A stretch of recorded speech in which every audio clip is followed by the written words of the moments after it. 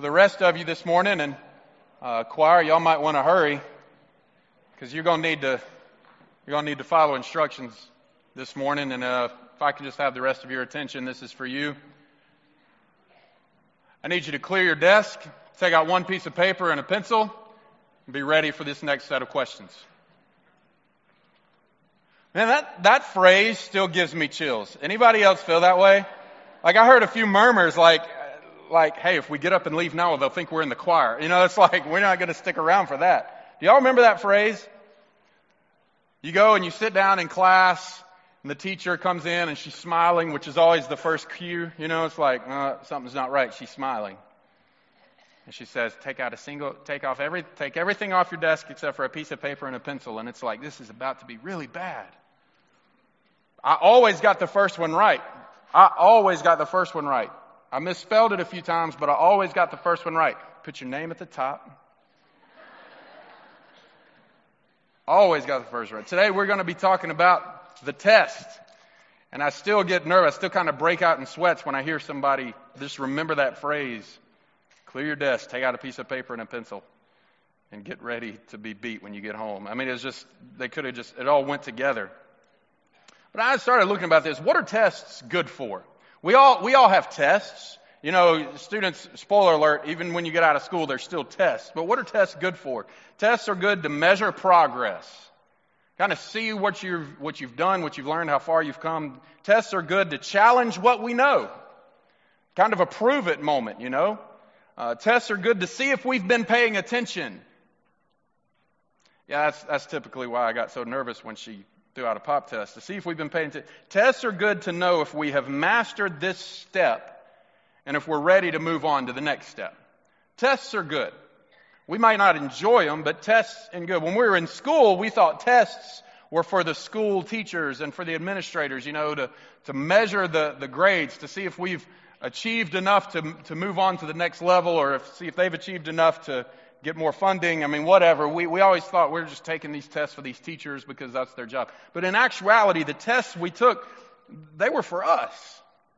The tests that we took, the tests that we still take, are showing us that we can do it. They're showing us that we have what it takes to move on, to take the next step in our journey. Today, I am relieved to tell you there is no pop test. So you can put your pen and paper down. I mean, some of you might have been excited about it. You need therapy, but you can put it. We're not even pop test today. But at the end, we are going to let you grade your own papers. So there's a good thing there. I'm going to invite you to turn to Malachi chapter 3. Malachi chapter 3. Easy way to do that is turn to the book of Matthew. Matthew is the first book of the New Testament, and when you get to Matthew, start hanging a left a few pages. Malachi is the last book of the Old Testament, and as you turn there, just a little bit more information about Malachi. It is the last book of the Old Testament.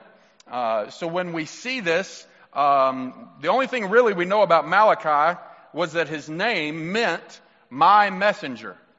My messenger. Malachi was a prophet whose name meant my messenger. And that's pretty key because after the book of Malachi, God goes silent for about 400 years. There's no new prophecy. There's no prophet sent. There's no new message. It's just 400 years of silence from God.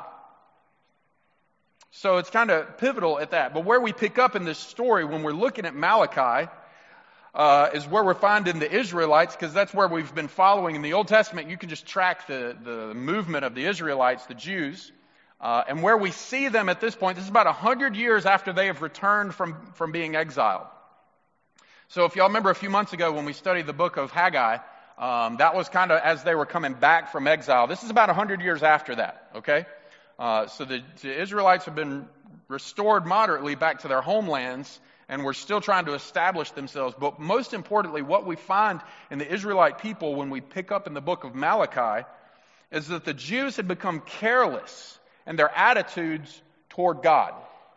They'd become careless in how they thought of God and how they responded to God and how they submitted to God, how they served God. Matter of fact, a little bit later in Malachi, we're not going to look at it today, but actually later in Malachi chapter 3 verse 14, it says, you have said, God talking to the people, the Israelites have said, it is futile to serve God. What do we gain by carrying out his requirements and going about like mourners before the Lord Almighty? This was their whole attitude, their whole mindset towards serving the Lord. They had grown very careless towards God. And I'm just going to be honest with you. Let's be up front before we dive in. I need to ask you one question, and this is a question that I do ask for an audible response. Okay? I do ask that you respond out loud to this question. The question is a yes or no question, and the question is this. Do you believe in the work of the church? When I say the church, I'm not talking about Westmead Baptist Church. I'm talking about the capital C church, the body of believers. Do you believe in the work of the church? All right. If you're going to say that answer, I hope you hold to it. As we unpack this text this morning, I want you to understand, because some people struggle with this, we are going to be talking about tithing this morning. And it might look a little different than how we normally talk about it, but I just want you to know up front, I'm well aware of the fact that we're talking about tithing. I know people don't like talking about tithing, but the truth of the matter is this: God's Word talks about it. My role in life is to make sure to equip people to live biblically, and if we're going to live biblically, then we have to study what God's Word says, and if we know what it says, then guess what we can do? Live biblically. So this morning, as we look at this text, just wanted you to know where we're headed. And as everybody's going to be looking at their text, you can slip out if you're offended by that. But I hope you don't. It's God's Word. But beginning in verse 6 of chapter 3 in the book of Malachi, this is what we see. Chapter 3, beginning in verse 6, starts off with God speaking. And again, Malachi being a prophet of the Lord, God speaking through him. He says, I, the Lord, do not change. So you, the descendants of Jacob, are not destroyed. Ever since the time of your ancestors, you have turned away from my decrees and have not kept them. Return to me, and I will return to you, says the Lord Almighty. But you ask, how are we to return? Will a mere mortal rob God? Yet you rob me. But you ask, how are we robbing you? In tithes and offerings, you are under a curse, your whole nation, because you are robbing me.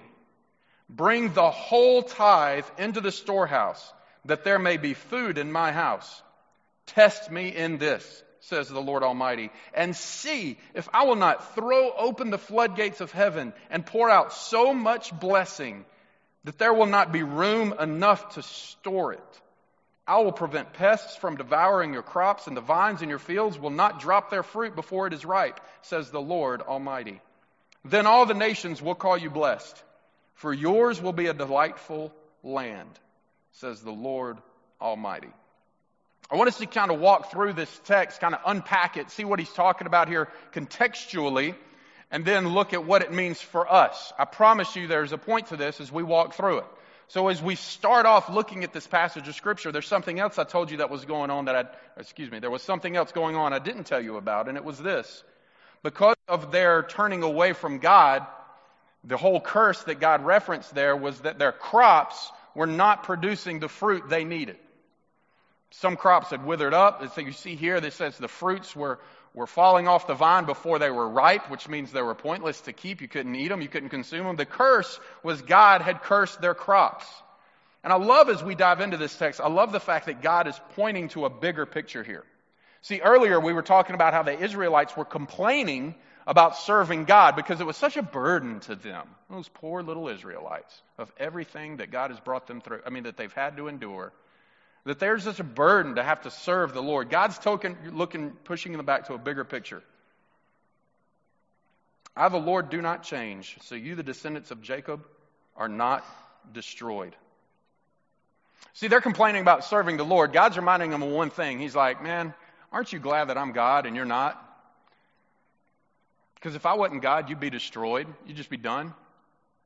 And it's probably relevant because if you think about who were the ruling parties of this day as kingdoms and empires were rising and falling at the force of sword and the size of the armies, for a group of people that called themselves a nation to be this disobedient to a king, the king would have destroyed the nation.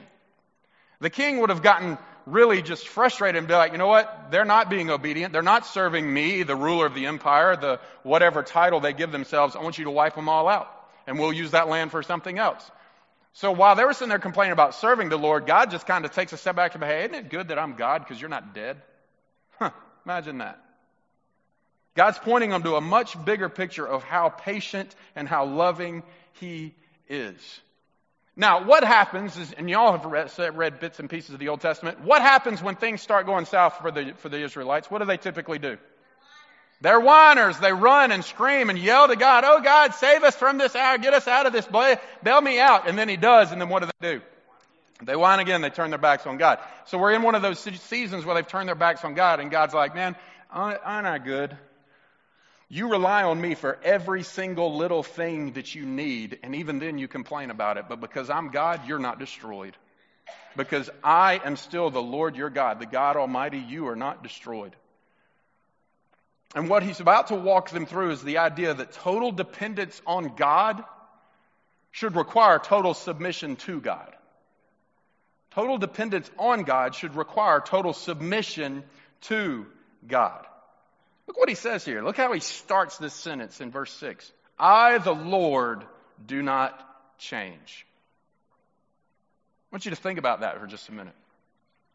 Let's think about it in the context of these Israelites. So God found the Israelites, made them his chosen people several books earlier through Abraham. And he made a covenant with them. And he's reminding them in that one phrase alone of the covenant that he made with them. I, the Lord, do not change. The same covenant that you are under with God, that's the one I put into place. I was the only one out of all of you that was still around from that. And I'm still faithful. But let me ask you this question, church. When God says, I, the Lord, do not change, but yet things are different now than they were before, who's the variable in this equation? Now there's a math question for you. Pop this. Who's the variable in the equation? People. We are. I, the Lord, do not change. And so if something's different, that means you changed. Your heart's departed from me. You moved away from me. I, the Lord, do not change. And because I don't change, you're not being destroyed. But because the things are different now, our situation's a little different, it's because you keep wandering away in disobedience. And I love that not only is he bringing this idea to them that, hey, I'm God, I don't change. Because I don't change, you're still alive, you haven't been destroyed. I want you to return to me, and I'll return to you. And they asked the question that pretty much, I'm not going to speak for anybody in this room but for myself. I've asked this question before. God, how do I return to you? I don't know. I'm just a really big mess up with a microphone. So all throughout my life, I've made a lot of mistakes in terms of my relationship with God where I thought I could figure it out and do it on my own. Just being honest. And inevitably, in the middle of that moment, God shakes the world around me a little bit, shakes my little world that I thought I was in control of to remind me that he's still a God, and because of him, I haven't been destroyed. And in those moments, I recognize who I am and who I'm not, and I recognize God for who he is, and I start thinking, okay, I need to return to the Lord. And I've asked that question multiple times. God, how do I return to you? And they ask the same question. At the end of verse 7, but you ask, how are we to return? And I love God's response to that. He answers their question with a question. He answers their question with a question. Because he says, will a mere mortal rob God? And on the surface, when you're reading this, you're like, hey, God, they just asked you how they can return to you. You responded to their question with a question about them robbing you. How in the world, what are you talking about here, God? Do you see that they're trying? God sees through the lip service. If you can take anything else from this message, I want you to hear something, church. God sees through our lip service. So that when we turn around and when Justin and all of his depravity is like, man, I really need to return to the Lord. God, how do I return to you? God sees my heart in that. And he knows if my desire to truly return to the Lord is legit or if it's just lip service because I got busted. God sees through the heart of this, and he sees through the heart of his people right now in the area of obedience. That's why he answered the question with a question. How do we return to you? Well, is mere mortals going to rob God? Because their next question was, well, how are we robbing God? Now, he starts talking about tithe, but the big picture here is obedience, which is the same answer to the question they first asked. How do we return to you, God? Through obedience. Stop being disobedient to me. Stop robbing me. Stop neglecting what I've already told you to do. See, church, understand this. When we wander off from God, When we kind of go our own way and kind of get consumed in our own little world for maybe way too long, it's not some earth-shattering thing that we have to do. It's not a bunch of hoops we have to jump through. God is not a God of merit. It's a God of grace. Therefore, it's not, well, what do I have to create new to reestablish my relationship with God? Nothing. You go back to being obedient and submissive to the Father. It's not something we have to do that's new. It's go back to what it's always been. Go and be obedient to the Lord your God because of His great love for you, because He doesn't change, and because of that, you're not destroyed in your disobedience. Just go back and be obedient. We do not enhance the favor of God with our simple acknowledgement of needing to return to God. Do y'all know that? The fact that we can sit down and be like, oh God, I really messed up and I need to return to you. So Father, return to me. If we're just acknowledging our need to return to God, there's no benefit in that for you or for God. There's no joy we bring to the Father's heart when we're just giving Him lip service because, you know what, I probably need to return to the Lord. Man, I bet that blessed God. No. Doing it blesses God. Obedience blesses the Lord. Obedience declares the lordship of Jesus Christ in our lives, church. It's our obedience that we return back to God. It is a heart issue. It requires a full turn. It requires full submission. It requires a full repentance. That's why that the very first time that I recognized my absolute need, I was 16 years old when I recognized that I needed Jesus Christ to be my Lord and Savior. Because at 16 years old, when all this kingdom I had built that didn't expand much past my bed, in my life, everything that I had tried to put together to make sense was still meaningless and pointless and hurtful. Because everything I had built my life around was what I thought I was in control of, and I recognized my absolute need for something more that I couldn't attain on my own. See, and it wasn't enough for me to be laying in my bed when I was 16 years old. And thank God that my parents raised, and I literally mean thank you, God, that my parents raised me in church so that I knew what God's Word said. Even if I didn't understand it and even if I didn't obey it, I knew what God's Word says so that when the Holy Spirit convicted me at the age of 16 and made me aware of my fallen state, I knew that I could call out to God. And I knew that it wasn't like, okay, God, I really get it now. I need to give my life to you. You're welcome. That's not what it looked like. Our relationship with God doesn't depend on us and all of our wonderful words.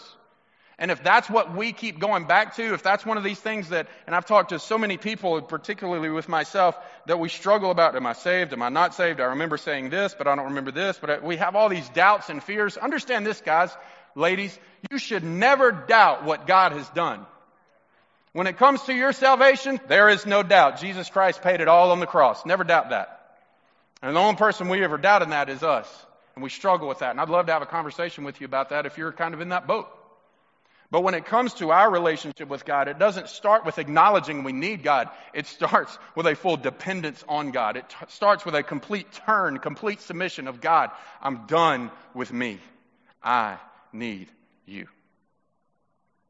It comes back to our obedience and seeking out how we can be obedient, submissive to God the Father. The people that we look at, these Israelites, they were not being obedient. They were being punished because of their disobedience. They were being punished because their hearts were far from God. He's calling them out on it. Well, how do we return? Start being obedient. Well, how do we be obedient? God says, well, let's start with tithes and offerings. Let's start with tithes and offerings. The practice of tithing itself, the word tithing means 10%. It actually started back in Deuteronomy chapter 14. We see in Mosaic law that God declared for the people to bring their first fruits before Him, to bring their first fruits and enjoy them in the presence of the Lord, to bring their first fruits into where God is. In this context, they use the phrase storehouse. To bring this into the presence of the Lord. The Israelites had grown weary. They had grown weary of being obedient. They had grown weary of serving, that this was the first thing that they kind of checked off the list to be like, you know what? We're just going to take care of ourselves. We saw that again a few months ago in Haggai, that they stopped worrying about what God was calling them to do and started trying to build their own little fortunes, build their own little nice little kingdoms up. That they put everything that God called them and created them to do so they could accomplish their own things. The people here are doing the same thing. It's just funny to me. It's funny because it's so identifiable with me that these people are so disobedient that God is even equating it to robbing him, but yet they're asking the question, well, how do we return to you?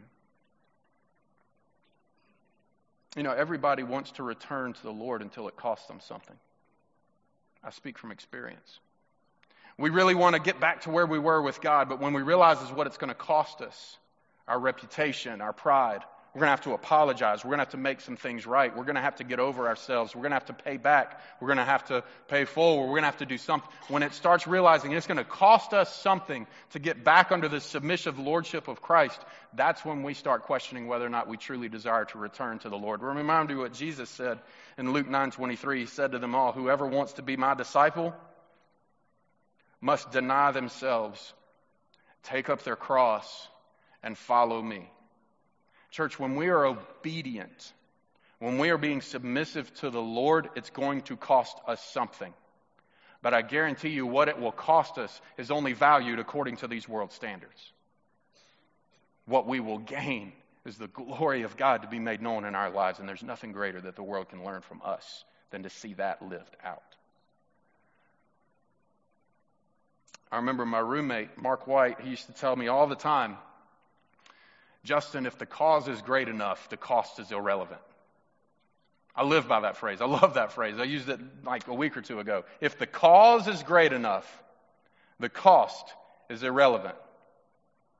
If the cause is great enough, the cost is irrelevant. It'd be like this. If I said, hey, I duct taped 50 cents under somebody's seat this morning. Awesome. It's really nice of you, Justin. I hope my grandson gets it. If I were to come back and say, hey, I duct taped $10,000 under the seat of somebody in this church this morning, I don't think anybody would be listening. There would be like people full belly on the ground going under the pews looking for the 10 grand. You know why? Because if the cause is great enough, the cost is irrelevant. 50 cents, I don't want to disturb church by leaning over and see if it's under my chair. I'm not going to get on the floor. I don't want to get my shirt. $10,000? You better get out my way. I mean, we are all about it. The cause is great enough. Doesn't matter what it costs us. This morning, church, is obedience to the Lord and Savior Jesus Christ great enough for you? I'm not using that as a transition. I'm asking you the question for you to answer in your own head. Is the cause of Jesus Christ's lordship in your life great enough for you that the cost would be irrelevant? Joshua 24:15, but if serving the Lord seems undesirable to you, then choose for yourselves this day whom you will serve, whether the gods your ancestors served beyond the Euphrates or the gods of the Amorites in whose land you are living. But as for me and my house, we're going to serve the Lord. I love how Joshua just drew a line in the sand and put his feet firmly where he was. And it wasn't just that he chose to live there. He declared it. I'm going to serve the Lord. It's going to cost me something. But you know what? This is the path I've chosen. I'm ready to move forward and being obedient in that. So we see the Israelites, they turned away. They want to they want to return to the Lord. How do we return to the Lord? We return to the Lord through obedience. And then what happens when we're obedient to the Lord? We see the evidence. We see the evidence. You can see what we're talking about here, where we pick up the land had been cursed by God because of their disobedience. The land has been cursed by God because it was just it wasn't enough for them to serve the Lord. It was kind of a drag for them. But what does God say right here towards the end of this text? See if I will not throw open the floodgates of heaven and pour out so much blessing that there will not be room enough to store it. He says, I will prevent the pests from devouring your crops, their fruit, before it's ripe, says the Lord. And then look at verse 12. This is a key verse here. Then all the nations will call you blessed. Why will the nations call them blessed? Because they'll see that the Lord, the God Almighty, is their Lord. But how will they see that the Lord God Almighty is their God? For yours will be a delightful land. For yours will be a delightful land. You know, it is very evident and highly visible to see people who have surrendered everything to the Lord. You know that? You could probably speak to somebody in your life and say, hey, if I were to ask you, who is the one person in your life that you know for a fact they love the Lord Jesus Christ, you probably could answer pretty quickly, and it's probably based on what you've seen come out of their life. That's what God is saying here. These nations are going to call you blessed. These nations are going to know exactly whose God is your God because they're going to see it in the results of your land. They're going to see it in the fruit. They're going to see it in the crop. They're going to see it in the vegetation. They're going to know just by looking at your nation, just by seeing the goodness of your crops, of your fruit, that the Lord your God is the Lord your God. Matthew 7:15-20, Jesus says, "Watch out for false prophets. They come to you in sheep's clothing, but inwardly they are ferocious wolves. By their fruit you will recognize them. Do people pick grapes from thorn bushes or figs from thistles? Likewise, every good tree bears good fruit, but a bad tree bears bad fruit. A good tree cannot bear bad fruit, and a bad tree cannot bear good fruit. Every tree that does not bear good fruit is cut down and thrown into the fire. Thus, by their fruit, you will recognize them." That's exactly what God was saying here in Malachi 3.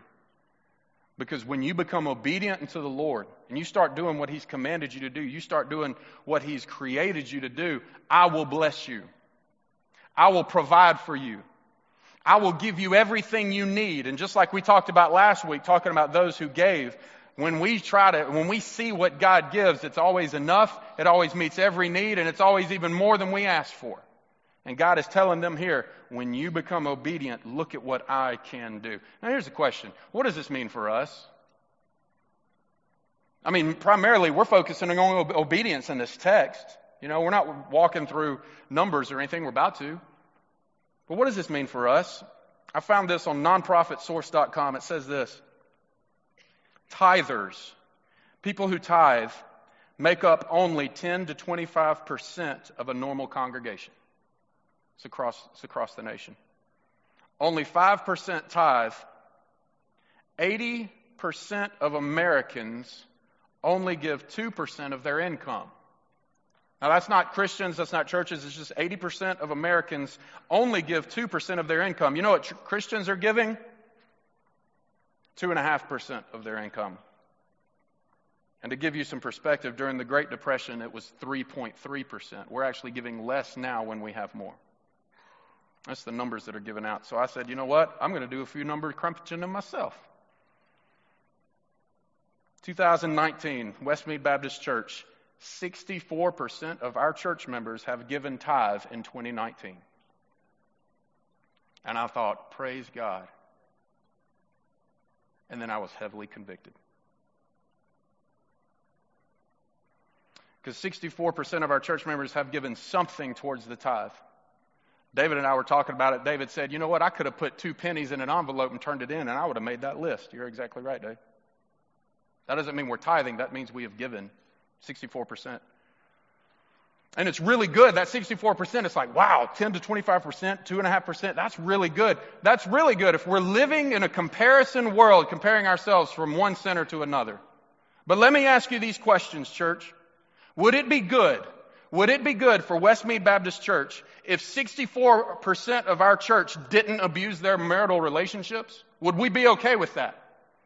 If 36% of our congregation was abusing their spouse, if a third of us were abusing their spouse in any way, would we be like, yeah, we're doing it. We're better than the national average? Would it be good if 65% of our church weren't guilty of murdering people? Would you be okay if I said, hey, welcome to Westmead Baptist Church. A third of you in here are murderers and have been found guilty of it. But come on in, grab a seat. Try to find somebody new you haven't talked to and shake their hand this morning. You really going to go after that? Would we be okay with 64% of our church weren't guilty of murder? Would it be good if 64% of our church worshiped God and God only, but the other 36% worshiped something else entirely? Would we be okay with that? Would it be okay if only 64% of our church weren't thieves and stealers? Would it be okay if only 64% of our church endorsed marriage between a man and a woman as the biblical model of marriage? Would we be okay if it was just 64%? Would we be okay if 64% of our church believed that abortion is wrong? Are these numbers that we're okay with, church? Would it be okay if 64% of our church loved our neighbors as ourselves? Would we be okay with that? My answer to you is no. When I was in school, 64% is failing. It's not good enough. You don't move on because 64% is not good enough. Now let me show you something here. And you've heard this before, but I got to point it out to you. Look at this in the passage of Scripture. It's in verse 10. Bring the whole tithe into the storehouse. Bring the whole tithe. Not your 2 pennies in an envelope, Dave. Bring the whole tithe. And we just use that as an example. I know you're not guilty of that. He says, bring the whole tithe into the storehouse. And then what's he say? Test me on this. The Lord God Almighty himself, out of 66 books in Scripture, this is the only time he uses this phrase, test me on this. My son's going to be starting first grade. And I will gladly, next year when school starts, I will gladly go into his first grade class and squeeze myself into whatever little chair he has to sit down and say, hey, you know what, teach? You give me any test my son has to take right now. Test me on it right now. Arithmetic, bring it. Oh, they got to learn subtraction? Give it to me. Test. You know why I could handle that? Because I know everything there is to know that first graders are going to be engaged with this year. You take me to some of their classrooms, 64% would be really good for me. So for the fact that God tells his church, God tells his chosen people, and because we still have God's word to this day, and God has said, test me on this, I'm pretty sure I know what grade he's going to make. I'm pretty sure he's not just going to pass, he's going to excel and achieve. This is the only place in Scripture. What do you think his grade would be when he looks at you and says, test me on this? I know what I'm talking about when I call you as a church to obedience.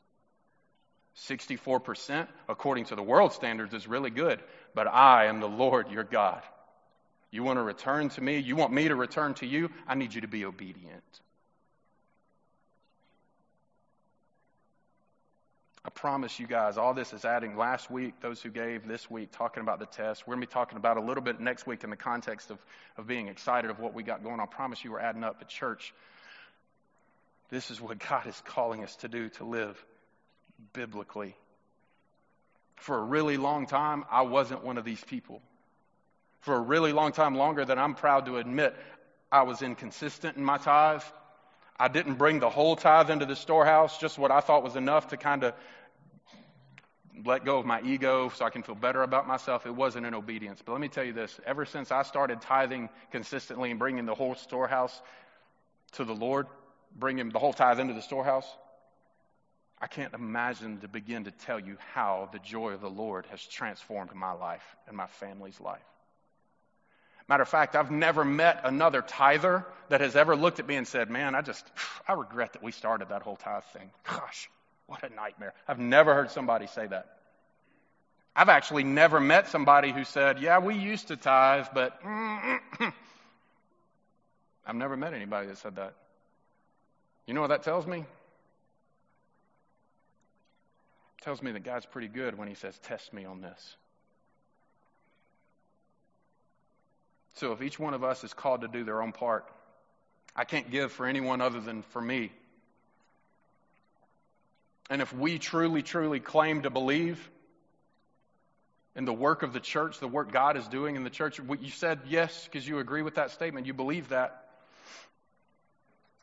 And if we truly want the surrounding nations to see the goodness of the Lord God by looking at our lands, by looking at what's coming out of this church, by looking at the fruits, at how we're investing in the foreign mission field, how we're investing in the United States church, and how we're investing in our community and our state, if we want God to see that, then it's time for us to be submissive.